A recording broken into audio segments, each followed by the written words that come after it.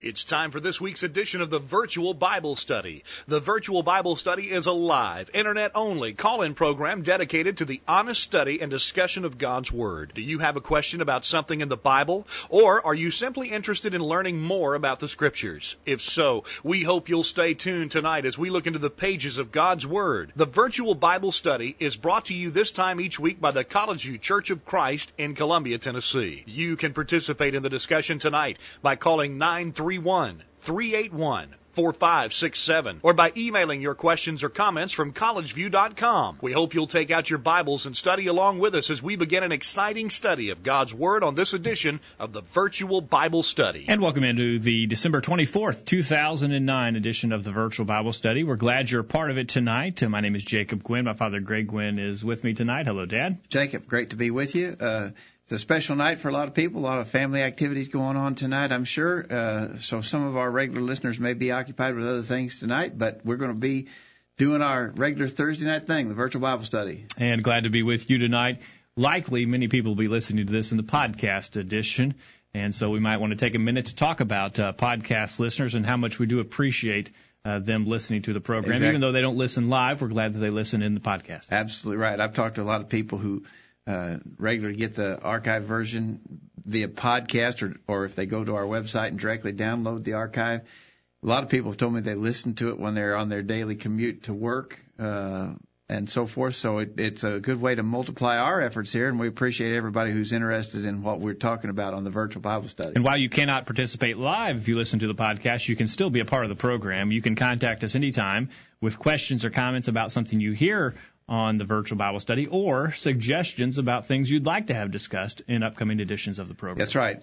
Our email address is always open, questions@collegeview.com. We're glad to hear from you at any time. And in fact, Jacob, that's sort of what we're going to do on our program tonight. That's right. We want to listen or talk about some questions that our listeners have submitted. You've got a pile of them here and lots of things to discuss, and I think we can get through all of them, but we'll have lots to cover tonight. Yeah. What I usually do with these sort of things is that we sort of keep a log going of the different things that people have sent in to us and compile those messages. And periodically we have a version of the Virtual Bible Study like we're going to do tonight where we just go to those questions and try to answer them. They're not necessarily related. A couple of them are related to one another, but not all of them are related.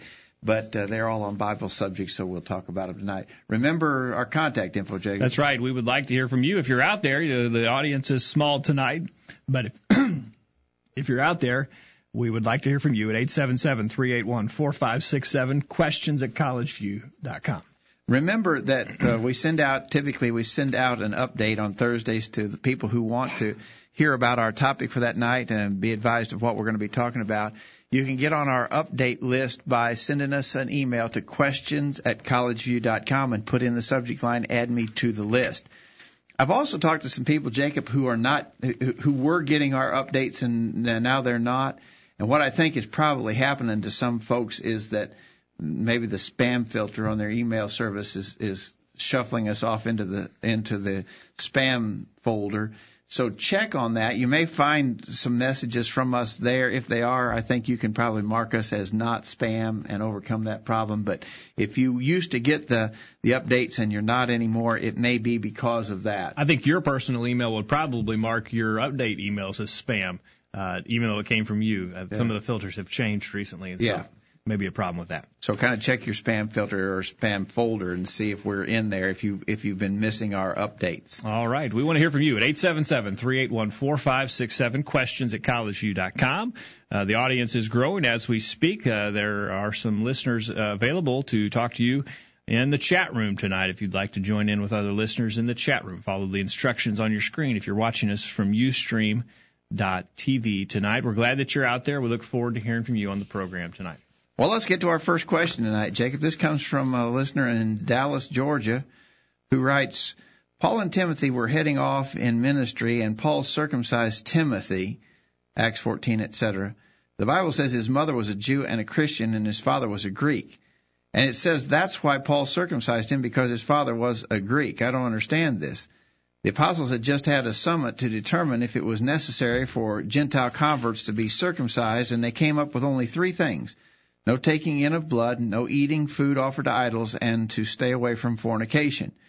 Why would Timothy need to be circumcised? Thanks much. Looking forward to your answer from Dallas, Georgia. Appreciate that question from Dallas, Georgia. And she is correct that in Acts chapter 15, Paul had gone to Jerusalem for the express purpose of having a discussion about those who were claiming that Gentiles had to be circumcised in order to be saved. And it wasn't, I always have to comment about Acts 15. That was not like a church conference where they took a vote and decided an issue. The issue was already known. They really just met together for the purpose of letting it be known that they weren't going to tolerate false teaching on this matter of circumcision for Gentile Christians.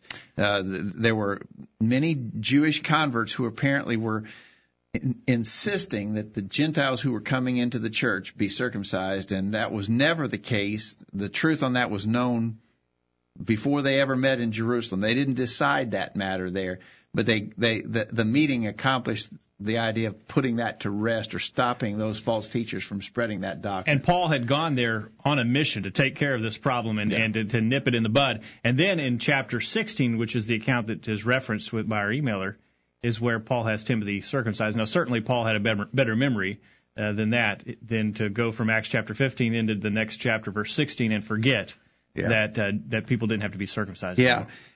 Timothy, it says in Acts chapter 16, beginning verse 1, Then came Paul to Derbe and Lystra, and behold, a certain disciple was there named Timotheus, the son of a certain woman, which was a Jewess and believed, but his father was a Greek, which was well reported of by the brethren that were at Lystra and Iconium. Him would Paul have to go forth with him, and took and circumcised him because of the Jews which were in those quarters, for they all knew that his father was a Greek.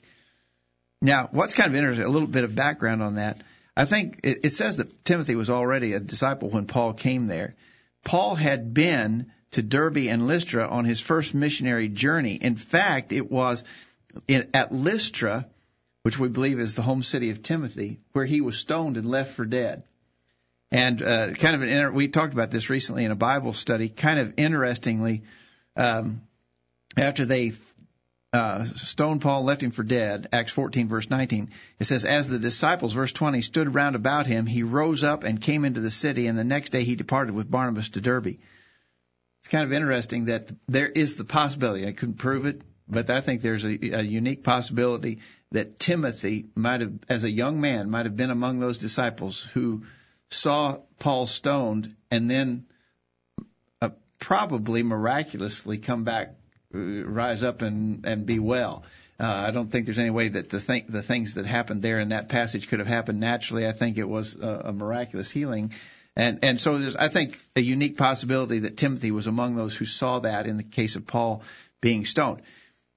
Whatever the case, when Paul came back to Lystra on his second missionary journey, Timothy was already a disciple. Paul wanted him to go forth with them on their missionary work, and he circumcised him. Now, from the way this question is worded, I get the idea that maybe our listener thinks that the text reads, he was circumcised because his father was a Greek. I think that he was circumcised because it was known that his mother was a Jew and his father was a Greek. But his partial heritage from among the Jews, I think Paul saw that this could potentially be a hindrance in Timothy being able to effectively preach the gospel, because the Jews would have hounded him everywhere he went. He wouldn't have been a circumcised male as they would have expected a Jew to be, because his father was a Greek. Yeah, he basically, I think the statement, everybody knew his father was a Greek, is basically a statement saying everybody knows that he was of mixed heritage, Gentile and Jew. And the Jews, wherever they went, would have been at Timothy constantly, and this would have just been a point of friction that would have caused him to not be an effective worker in the kingdom. And so I think Paul made a judgment call here. I don't think he's doing it because he believed it was religiously necessary, that Timothy had to be circumcised in order to be saved. I think he was doing it in order to make it so that Timothy would be most beneficial to the work of the kingdom. This is in line with what Paul said in 1 Corinthians chapter 9, verse 20. Unto the Jews I became a Jew, that I might gain the Jews. To them that are under the law as under the law, that I might gain them that are under the law. To them that are without the law as without law, being not without law to God, but under law to Christ, that I might gain them that are without law. To the weak I became as weak, that I might gain the weak. I am made all things to all men, that I might by all means save some.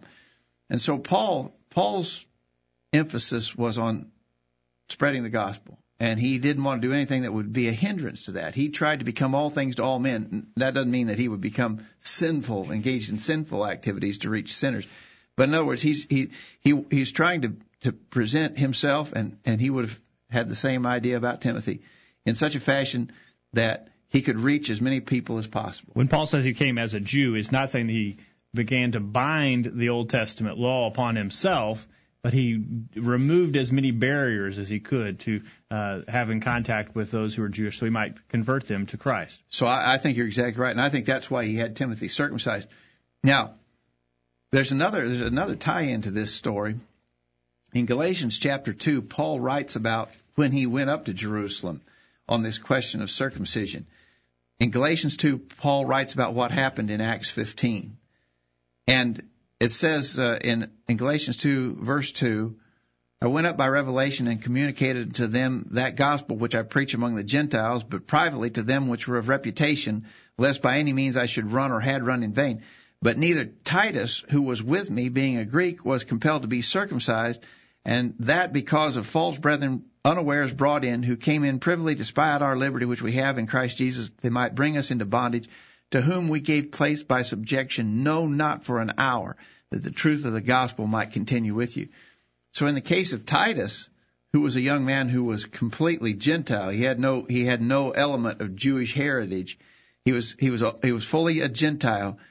And when those Judaizing teachers in Jerusalem, and remember, as you said, this was just before the episode with Timothy.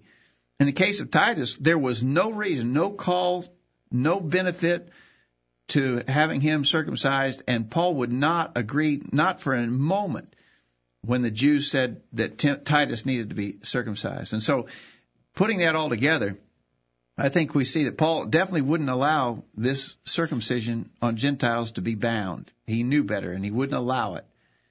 But in the case of Timothy, because he was half Jewish and his father was a Greek, because of that mixed heritage, Paul saw a benefit to having Timothy circumcised, but I think it was not because of religious duty or necessity, but because of a judgment as to what would be most prudent to the work. We might do the same thing today. If I was going to go to the Middle East to do some preaching and my wife was going with me, I would have my wife dress in the attire of those in the Middle East, not because I think she has to have her head fully covered in order to wear a burqa or something like that. Right. But because I wouldn't want her to be a distraction to our work there in the Middle East. Exactly right. I think that's a good example. All right. 877-381-4567. Questions at collegeview.com. We're having more listeners that are showing up as we speak, so we're glad that you're out there. And if you have a question you'd like discussed on the virtual Bible study tonight, we're talking about any Bible question that you might have. The forum is open tonight for you, and we'll be glad to take any question you might have. We're not promising an answer, but we'll be glad to entertain any question that you might have. So give us a call at 877-381-4567 or email questions at collegeview.com. It's virtual Bible study smorgasbord tonight. That's right. Anything goes. We're dealing with buffet style. Buffet random questions. So give us a call, send us an email. All right. We have time for a break, I guess, right now. And then when we get back on the other side of the break, we'll talk about going forward at the end of services. Yeah. What about that? Is that something that we need to be doing? Let us know your thoughts. Any question or comment is fair game tonight. Don't go anywhere. The virtual Bible study will continue right after this. Don't touch that mouse. The virtual Bible study will be back right after this. Hello. Hey, Matt. No, I don't have any plans for Friday night. What are you doing? Oh, I won't be able to go with you to watch that movie. Because, Matt, the movie is rated R. Hey, why don't you just come over and hang out at my house Friday night? Great, I'll see you there.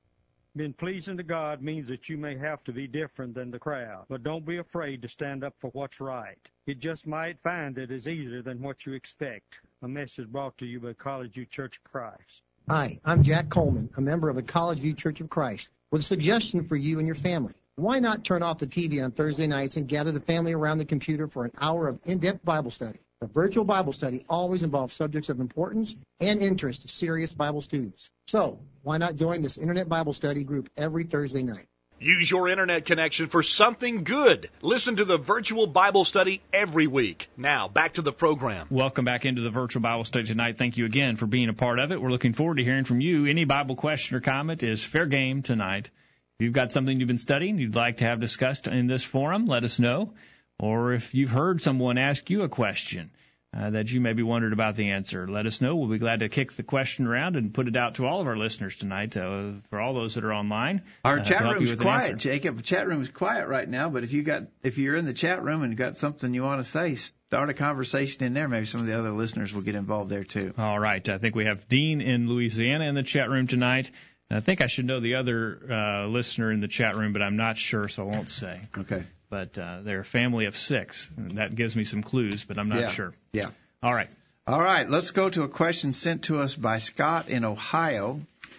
Scott says, I have heard it said that at some point or another, all of us as Christians should be on the front pew. I've also heard Christians argue that when they responded to the Lord's invitation, that was the only time they needed to go forward. Of course, they are not perfect. Of course, they are not perfect, but they can go to God at any time in prayer and do not need to go forward.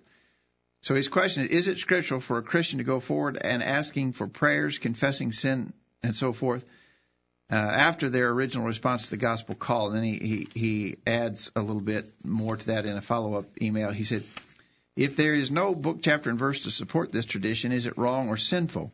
If there is no book, chapter, or verse, or direct command, is the principle taught in the New Testament that would support the need for going forward and asking for prayers of the congregation? Personally, I see a great benefit in going forward and requesting the prayers and support of my brothers and sisters in Christ. It is an opportunity that we have abandoned and relegated to being only for those responding to the gospel call. Please share the scriptures and your views on this. All right, so his question basically is, what about going forward? Not, that's sort of terminology we've coined, going forward. What about responding to the invitation as it's extended at the end of a sermon? You know, at the end of a sermon, we typically will conclude the thoughts of the sermon by suggesting a need for people to make their life right with God. That need may be met by people obeying the plan of salvation, being baptized into Christ. Or it may be that someone who's already done that but has fallen into sin needs to seek the prayers of the congregation. They need to confess the sins that they have committed, and the congregation pray in behalf of those people that they be restored to a right standing with God. He's not talking about the first response of someone who becomes a Christian. He understands that, you know, but I would even probably qualify that. I don't think a person has to, quote, go forward in order to be baptized into Christ. There have been many instances in which people here have called it different days, different times of day, different days of the week and different times of day in order to be baptized into Christ. You don't have to wait for an assembly, and you don't have to go wait for the invitation song go forward at the end of an assembly in order to be baptized into Christ. Some do. Actually, I'm finding that fewer and fewer wait for that opportunity. Most of them do it at some other time. But following the example of the Philippian jailer, yeah, when they're convicted, wanting to be baptized then. So he's not asking though about going forward to be baptized. He's asking about the person who might go forward to ask for prayers. All right, I think we're dealing with an area of an expediency. In James chapter 5, verse 16, the instruction is to confess your faults one to another and pray for one another that you may be healed. The effectual fervent prayer of a righteous man availeth much. And so the instruction is to confess our faults.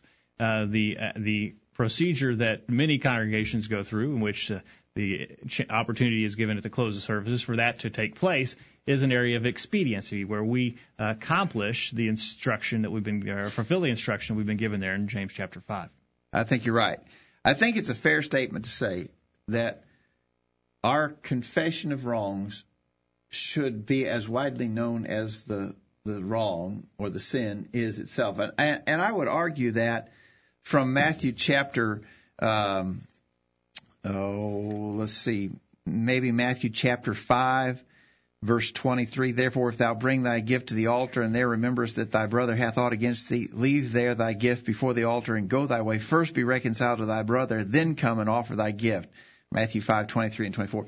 So I've got to go. If I've wronged someone, then I've got to go. I've got to let them know that I've changed my heart about that. I've got to confess my wrong to them and make it right.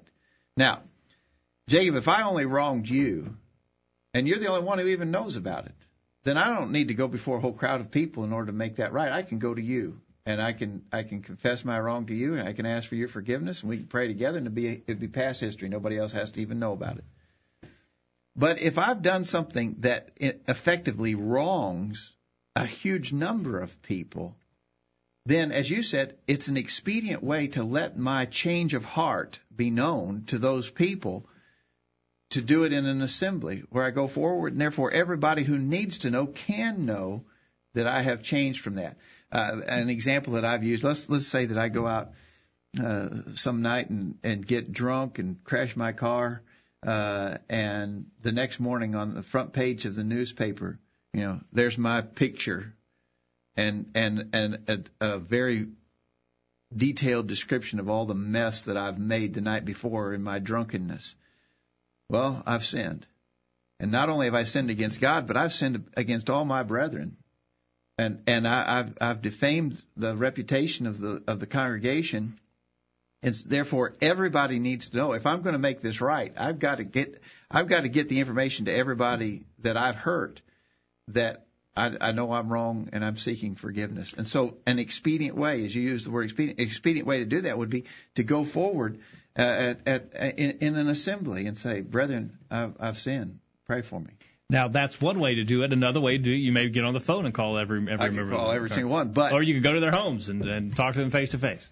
But I think there's a downside to that, potentially. It's not as fast. It's not as effective. I may miss somebody. Plus, if I do this publicly, and then 6 months later somebody in the community throws it up to one of the members of the church, oh, yeah, we know what that guy did, and we know he's a member of your congregation, they can say, listen, he made that right. He made a public confession and acknowledged his wrong. So I think there's a benefit to it. So certainly it's right to confess. In fact, we're instructed to confess our sins, as you read there in James 5:16.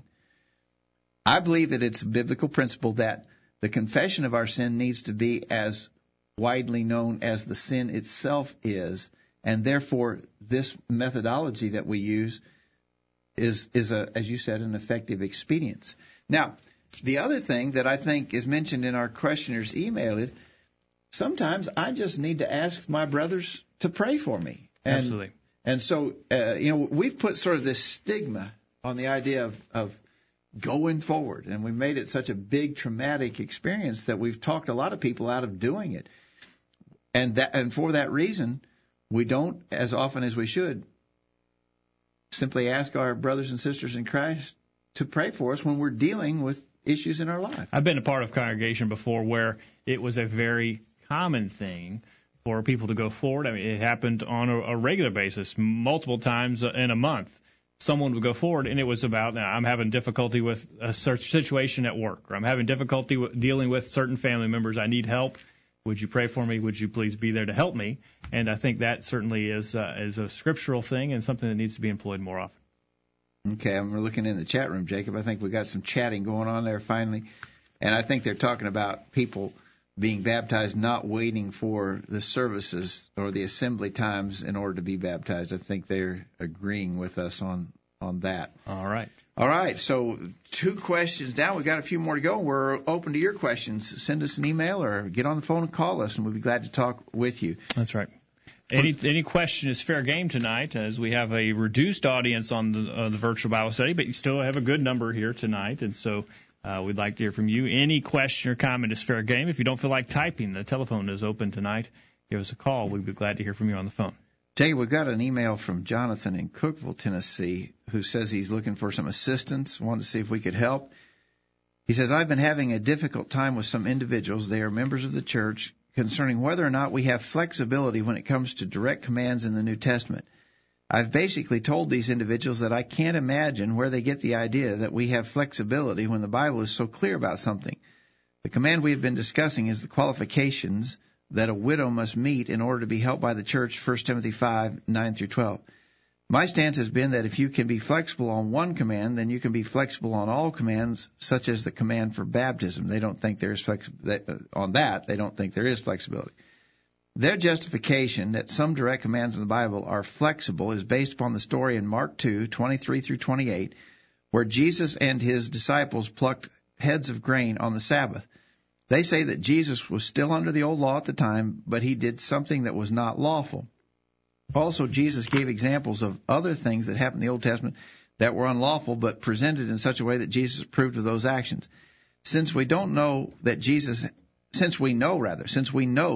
had no sin, we must conclude that there was some flexibility on the command of the Sabbath, even though the rules for it seem to be plainly stated in the Scriptures.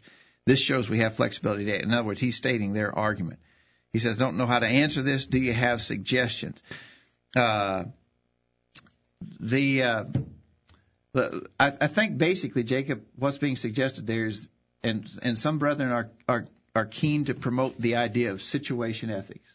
That sometimes we just have to be flexible, even in regards to direct commands. Sometimes we got to bend the rules a little bit. A lot of times we hear about lying. It's okay to lie if it's done to protect someone's feelings or to do something like that. It's okay to bend the rules or break the rules. But first, before we get into the question, we need to establish that Jesus didn't sin here. There was no sin. Jesus did no sin, 1 Peter chapter 2, verse 22.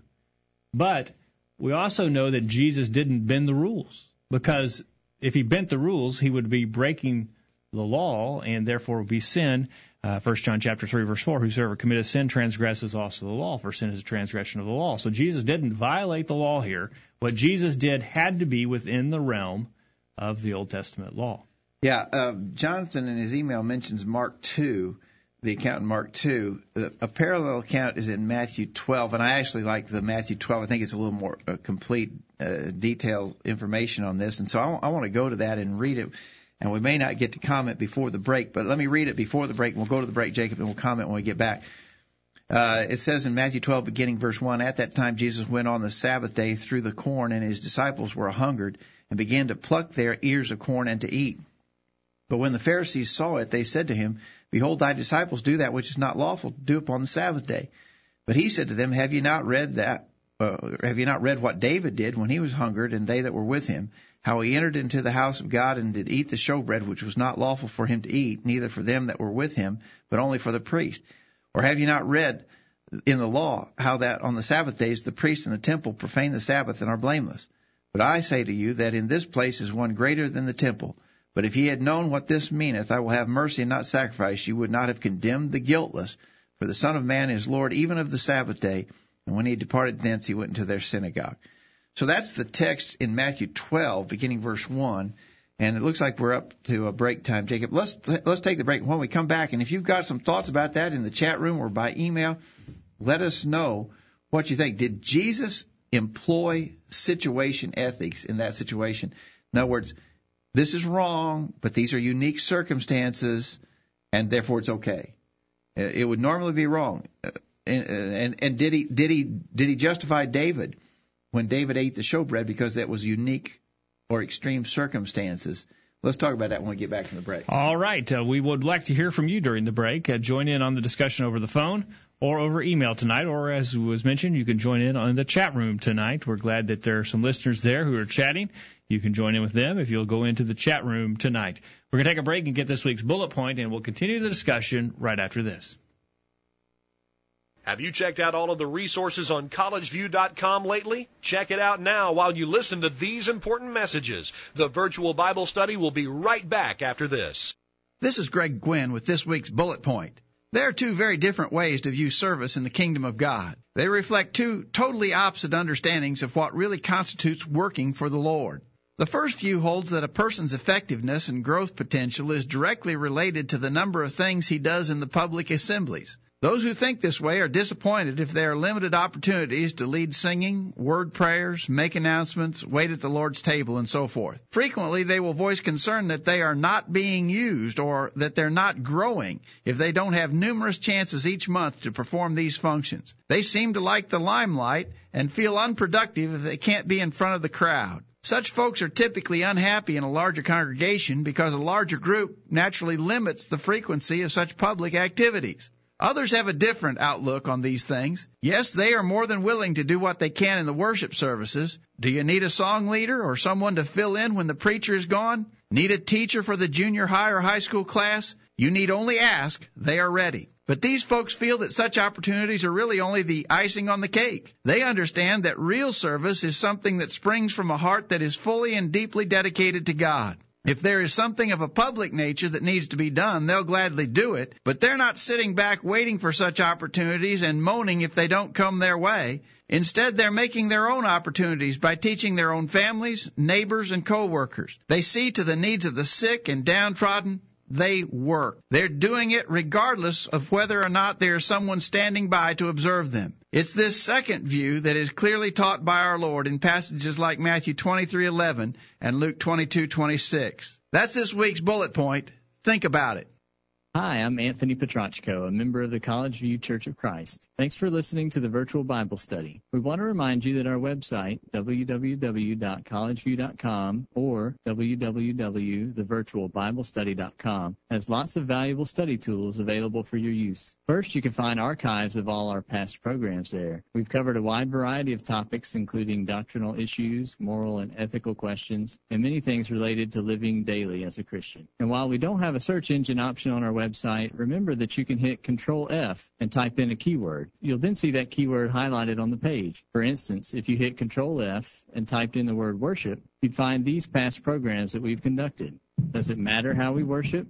What about contemporary worship and hand clapping? Our worship pleasing to God or pleasing to man? And instrumental music in worship. That's just an example, but you get the idea as to how the web page can be used to help in your study of various subjects. Also remember that we have copies of our church bulletin on the website, and these bulletins include articles on hundreds of topics. You'll also find some recorded sermons, some Bible tracts, as well as information about the College View Church. So be sure to check out the valuable resources on our website. Again, the address is collegeview.com or thevirtualbiblestudy.com. And thanks again for listening to the Virtual Bible Study. Be sure to tell others.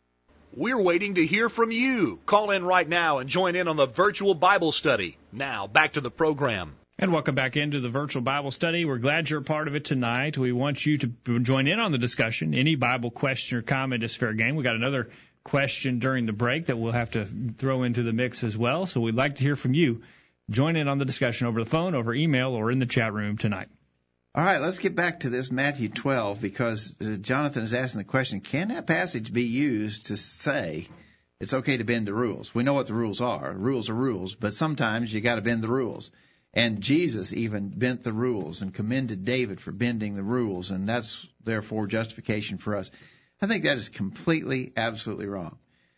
So in Matthew 12, I think the first thing I like to point out is that when Jesus' disciples began to pluck the ears of corn and to eat them as they passed through the fields of corn, that in itself was not sinful. It was not stealing. That was an allowed practice under the Old Testament law. And I've got written in the margin there at Matthew 12, Deuteronomy 23:25, which says that if you were passing through, you could gather grain just to eat. But you couldn't harvest the man's crops. You couldn't begin harvesting him, hauling him off. But you could take enough to eat as you passed through, and so Deuteronomy 23:25 proves that wasn't wrong. But that's not the point that is usually being made.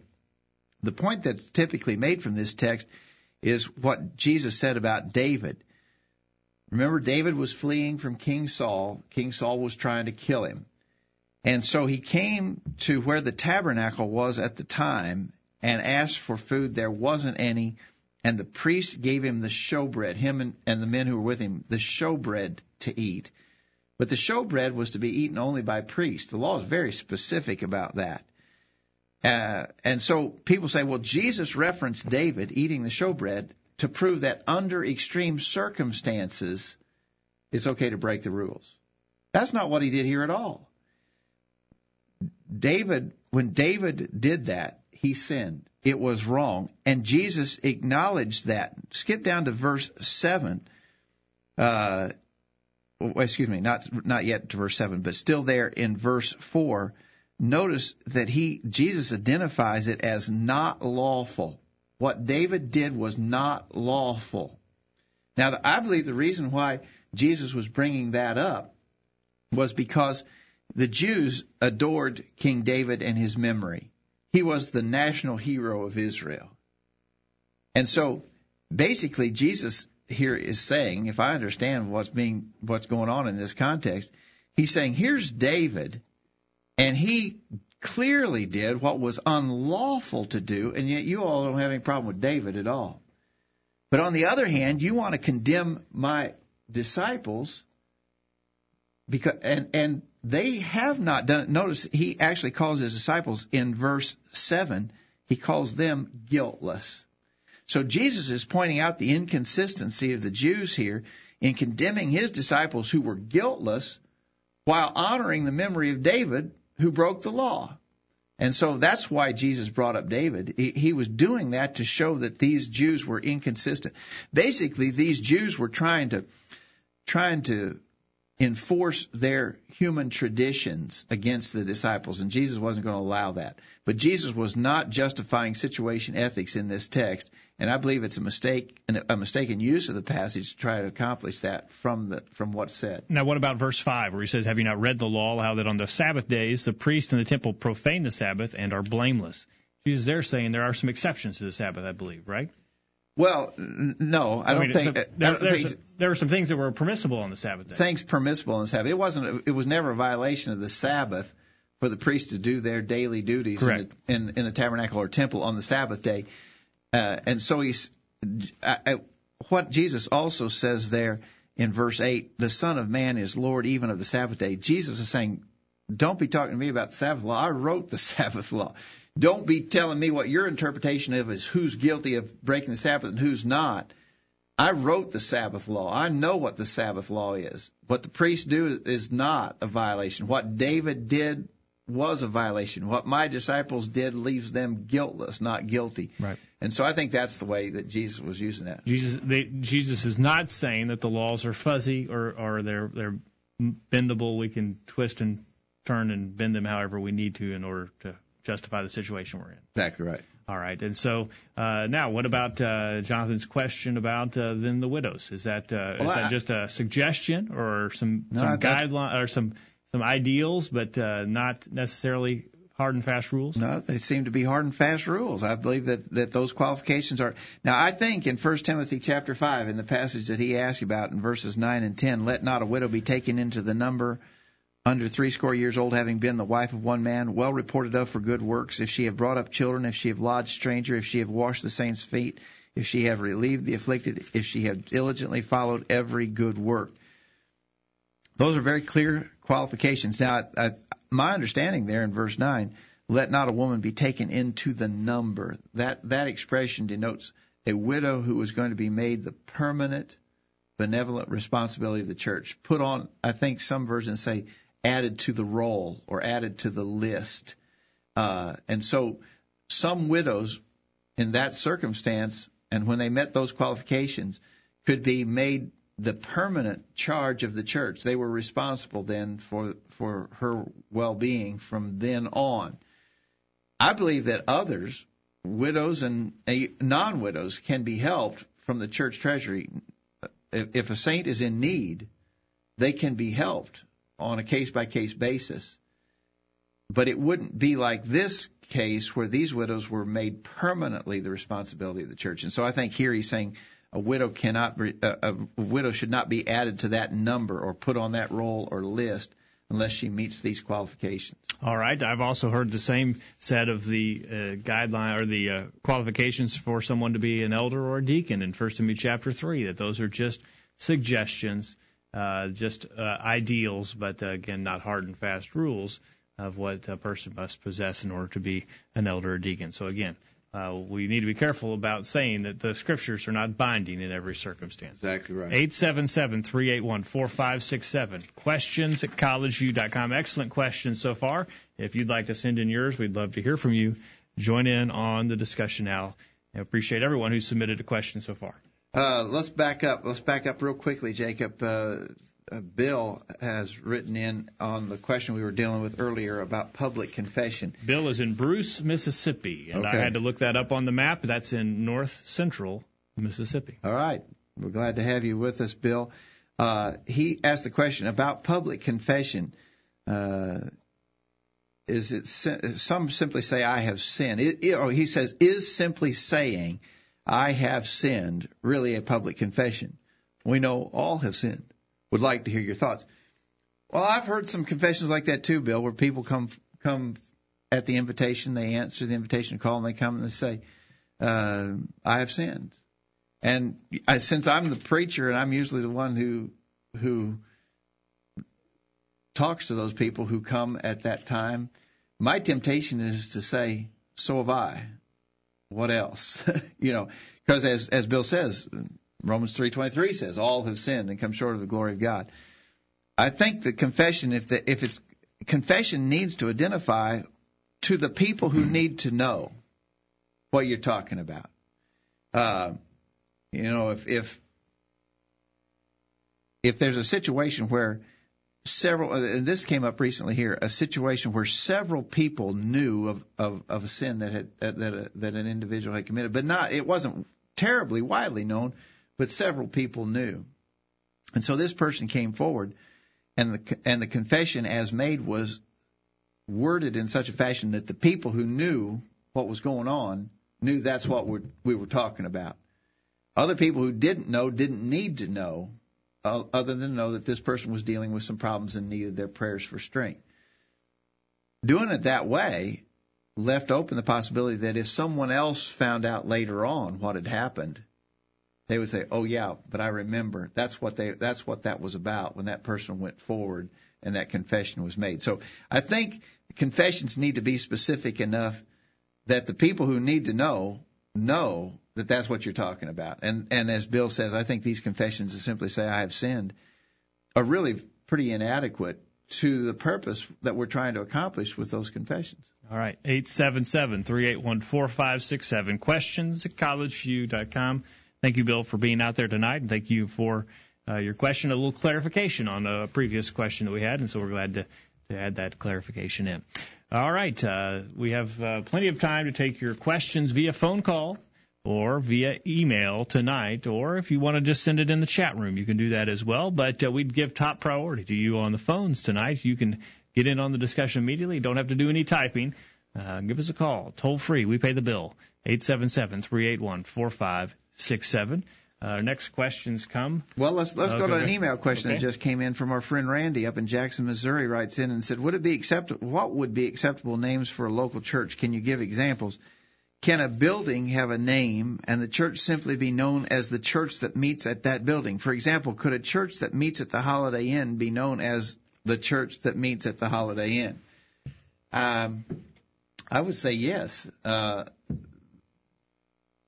Throughout the New Testament, we've got the church at Corinth, the church at Thessalonica. So there's 7 of them mentioned in Revelation 2 and 3 that are just the church at, or the angel of the church at. Yeah. So my answer would be, yeah, I think so. I think that I don't see anything wrong with that. I do think, though, that there's a trend, and we've seen some who almost want to disguise what's going on.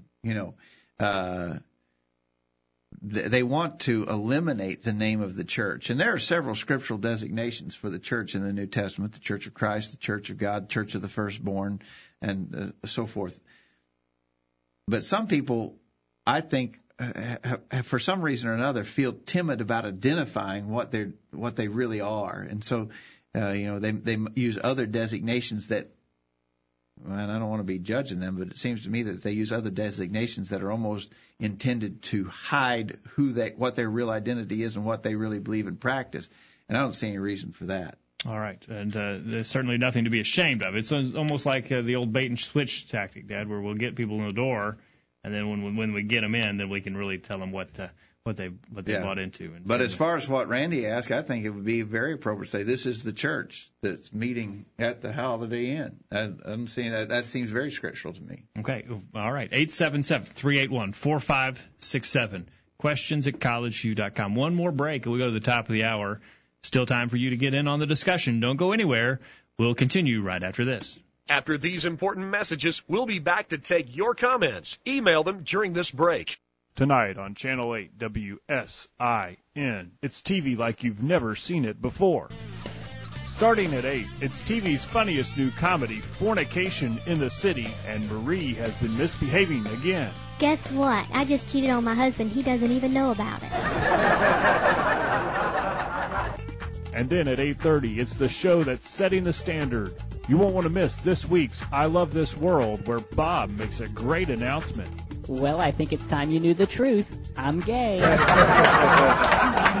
And at 9 o'clock, it's the show that Television Magazine has called the #1 drama for murder and violence. You won't want to miss this week's In Cold Blood to see who will be the next to be gunned down. It all starts tonight at 8 o'clock on Channel 8 WSIN. I'm Greg Gwynn, reminding you that sin is a terrible thing and that those who are entertained by watching others sin fall under the condemnation of God that is mentioned in Romans 1:28. Be careful what you watch on television, because in spite of what the devil wants you to think, sin is always sin, and it's never funny. This is Stephen Nicholson, a member of the College View Church of Christ, and I want to invite you to be a regular participant on the virtual Bible study. Your input by way of emails and phone calls are always welcome during the live program. We're also open to your suggestions about possible topics for discussion on upcoming editions of the program. We'd love to hear from you anytime. Missed a recent virtual Bible study program? Listen to any of our past programs from the archive section of our website. Now, back to the virtual Bible study. Welcome back into the virtual Bible study. We appreciate you being on the program tonight. Dad, we mentioned at the beginning of the program that we had a small audience tonight. That number has grown throughout the program, so we're glad that you're here tonight. And we appreciate you listening to the program. If you're just joining us, we're talking about various listeners' questions on the program tonight. Any question is fair game. So if you have a question you'd like to hear discussed, you have about 15 minutes to get in on the discussion. So hurry up and join us on the program tonight. Randy writes back with a follow-up. I think kind of ties in with some of the things we've been talking about. He says, I often see or hear a request for prayer that is called a, quote, unspoken prayer request. Can we really pray effectively for an unknown situation with an unknown person? I don't know how you could do that. Do you, Jacob? I think it would be sort of quiet, wouldn't it? I mean, what do you say? We don't even know what it's about or who it's about, you know. And so, you know, if you're going to make a request that your brothers and sisters pray for you, it seems like you ought to identify yourself and identify your need. To do otherwise, I don't know what you would say about that. How could you be effective? To answer the question, I don't believe it could be effective. I don't think we ought to be willing to be open enough with our struggles and things that are a challenge to us so that we can get the assistance that we need. Yeah, you know, if someone came, if it was announced to the local church, we have a request from someone that we will not name, cannot name, concerning a situation that we cannot talk about. I think my reaction to that announcement would be, what's the use? Well, it'd be if you went to a physical doctor, you know, you've got a problem. You walk in and they say, well, we need you to fill out this form. Well, I'm not going to give you my name. We need to know your medical history. I can't tell you that. Well, and that was okay. Go ahead and talk to the doctor, and you go and get up on the examination table. He comes in and says, "What's your problem?" Well, I can't tell you. I'm just here, need some help. Yeah. You probably leave feeling about the same way you did when you walked in. I think they'd send you packing if you did that. Yeah. So now that's a little bit new to me. I haven't exactly heard of a situation just like that, but that Randy describes. But I would agree with him that I don't see how you could effectively address that situation at all. All right. All right, and then we got an email from a listener in Indiana who says, you can thank God for the blessings you have received, but can you ask him to bless others with good things? Oh, I think so, yeah. We should pray for our enemies, and I think that praying for our enemies is asking for God's blessings on them. Yeah. I would add, that's a good point. I would add 1 Timothy chapter 2, verse 1. Paul says, I exhort, therefore, that first of all, supplications, prayers, intercessions, and givings of thanks be made for all men, for kings and for all that are in authority, that we may lead a quiet and peaceable life in all godliness and honesty. For this is good and acceptable in the sight of our God, in the sight of God our Savior. So supplications, prayers, and intercessions be made for all men. The idea of supplications is to ask for personal needs. Intercessions is to plead on behalf of someone else. So I think especially there in 1 Timothy chapter 2, verse 1, the word intercession would say, yes, we're authorized and even instructed to pray for others and that they may receive the things they need. And we do that a lot. For instance, with someone in their health condition, we ask for God to bless them with better health. We're asking for things for others who may have a need, and certainly something that's scriptural and something we should be practicing. I think exactly right. Thanks for that question. I believe the answer is yes. We can pray for others, definitely for the things that they need. All right, good question there. We're glad to have it from Indiana tonight. Thank you for listening there. All right, now we've got a little bit of time left. I want to go to a couple of posts that came to our account on YouTube. I don't know if all of our listeners are aware that we are out there on YouTube. We've got a few videos up on YouTube taken from the virtual Bible study setting. The old set, too, we probably need to update those. Yeah, before we had our current set that was built by our brother Gordon, we put some videos out there on YouTube. We've had lots of hits. It's very interesting to me how you can get something out there, Jacob, and people will access it and listen to what you have to say. But we've got one of our videos is on the question, do I have to be baptized? And we got this response by comment, no name given. Looks like his name is Mark. Maybe, yeah, based on what his account name is. It says, baptism is not necessary and should not be practiced. That's his conclusion. Okay. He says, let your doctrine be updated by the revelation the ascended Christ gave to the Apostle Paul. In Ephesians 4, verses 4 and 5, Paul says there's one baptism. Romans 6, Paul makes it clear that the one baptism is the baptism of the Holy Spirit, which occurs the moment one accepts Christ. If you believe in the baptism of the Holy Spirit and water baptisms, then you have two baptisms. You need to keep the unity by following Ephesians 4. And then there was another comment added which simply said, this is from another viewer. Another viewer to the YouTube added, the above post is correct. The post above is correct. Putting baptism in the gospel is adding works to salvation. That's what he said. Well, I got to tell you, I think both these folks are way off base, Jacob. Let's go to Romans chapter 6. He says that he references Ephesians 4, 4, and 5, which says there's one baptism. We agree with that wholeheartedly. There is one baptism. But then he references Romans chapter 6 to say that proves that the one baptism is spoken about in Ephesians chapter 4 is the Holy Spirit baptism, and nowhere in Romans chapter 6 do we see that designation. Right. In fact, in Romans 6, it seems clear to me that he's talking about water baptism. Because he says in Romans 6, verse 3, know ye not that so many of us as were baptized into Jesus Christ were baptized into his death? Therefore we are buried with him by baptism into death, that like as Christ was raised up from the dead by the glory of the Father, even so we should walk in newness of life. For if we've been planted together in the likeness of his death, we shall be also in the likeness of his resurrection. So I believe that Romans 6 talks about baptism in water, not Holy Spirit baptism. It's something we submit to, water baptism. Going back to Ephesians 4, it's certainly right that it talks about one baptism. In Ephesians chapter 4, verse 4, there's one body and one spirit, even as you're called, one hope of your calling, one Lord, one faith, one baptism, one God and Father of all, who is above all and through all and in you all. So by the time Paul wrote the book of Ephesians, he says there was just one baptism. Now, it has to be acknowledged that there was a time when there was more than one baptism. For instance, in Acts 2, on the day of Pentecost, there was Holy Spirit baptism in evidence. The apostles were baptized with the Holy Spirit and began to speak in tongues as a manifestation of being baptized in the Holy Spirit. And after they preached the gospel on that day, 3,000 people were baptized in water for the remission of their sins. So there was a time in the very early days of Christianity when there were two baptisms underway. One was Holy Spirit baptism, the other was water. But by the time Paul wrote the book of Ephesians, which was 38 years later, there was just one baptism. Now the question is, which baptism was it?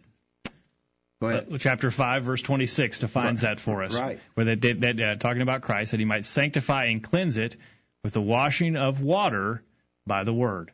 The one baptism referenced in Ephesians chapter 4 is water baptism, not Holy Spirit baptism. Exactly right. Exactly right. So this comment to our YouTube video is just wrong and has mistaken the idea of the one baptism in Ephesians 4. Now let's go to the other viewer's objection, because that's the primary objection that we hear about baptism, that it is adding works to salvation. We know Ephesians chapter 2 tells us we're not saved by works of our own merit, that we should boast. But is baptism then something that's condemned by Ephesians chapter 2? Adding works to salvation. As you said, Jacob, probably most people who take that position would go to Ephesians 2, verse 8, where it says, "For by grace are you saved through faith, and that not of yourselves, it is the gift of God, not of works, lest any man should boast. For we are his workmanship, created in Christ Jesus unto good works, which God hath before ordained that we should walk in them."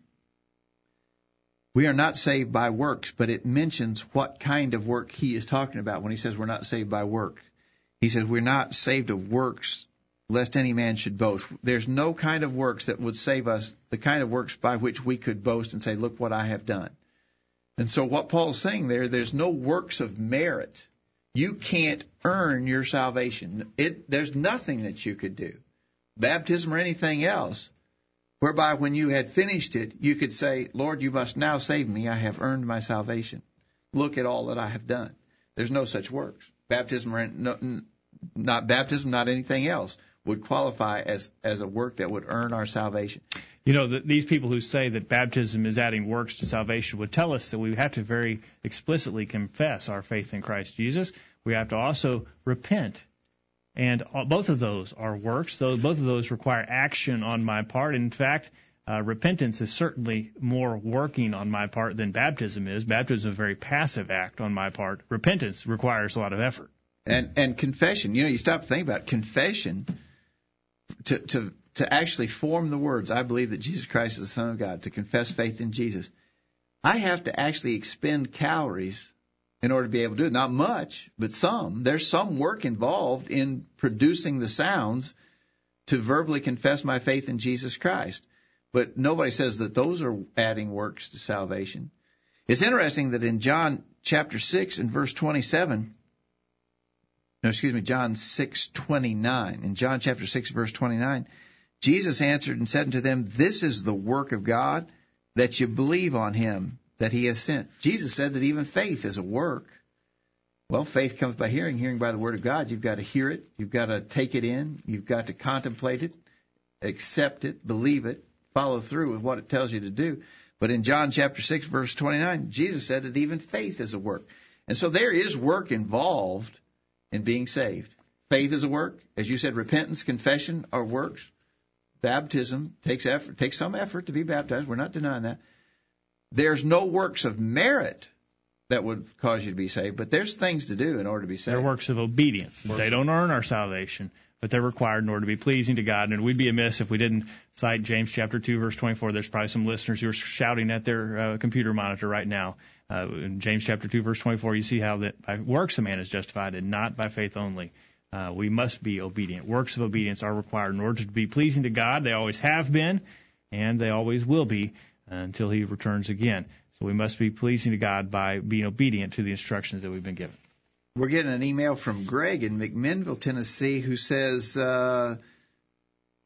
catching the program live tonight. Some nights too busy to watch. More posts on YouTube would be great and more convenient. So maybe we need to do that, Jake. We got to get with the program. Maybe we get some more things out there on YouTube. Thanks, Greg. Glad you have on the program, Greg. All right. Well, the hour went fast, and we had one more thing to discuss, but we can hold that for the next round of listeners' questions. Yeah, it wasn't so much a question as an article that someone had forwarded to me, and we may use that as a basis of a discussion in the future. Where some people are actually being honest with their way they handle the Scriptures. We'll talk about that on another program.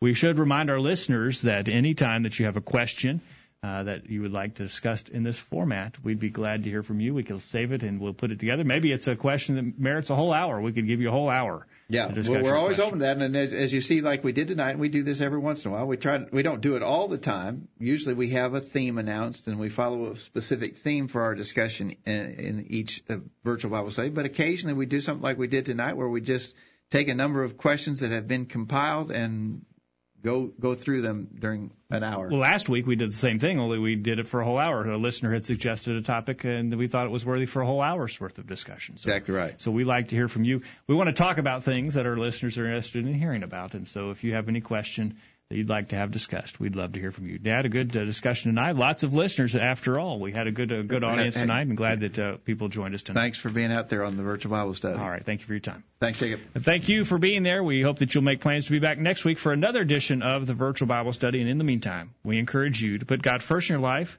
study His inspired word, the Bible, and live by it every day. You'll never regret it. Thanks for listening to the Virtual Bible Study, brought to you by the College View Church of Christ. The College View Church of Christ meets at 1618 Hampshire Pike in Columbia, Tennessee. If you are in the Columbia, Tennessee area, we encourage you to worship with the College View Church of Christ on Sunday mornings at 9:30 and on Sunday evenings at 6 o'clock. The College View Church of Christ also welcomes you to attend their Wednesday night Bible studies at 7 o'clock. If you have any questions about something that was said on tonight's broadcast or would like more information about the College View Church of Christ, please call 931-381-4567. That number again, 931-381-4567. Or for more information on the internet, visit collegeview.com. Be sure to tune into the Virtual Bible Study this time next Thursday for another informative study of God's Word.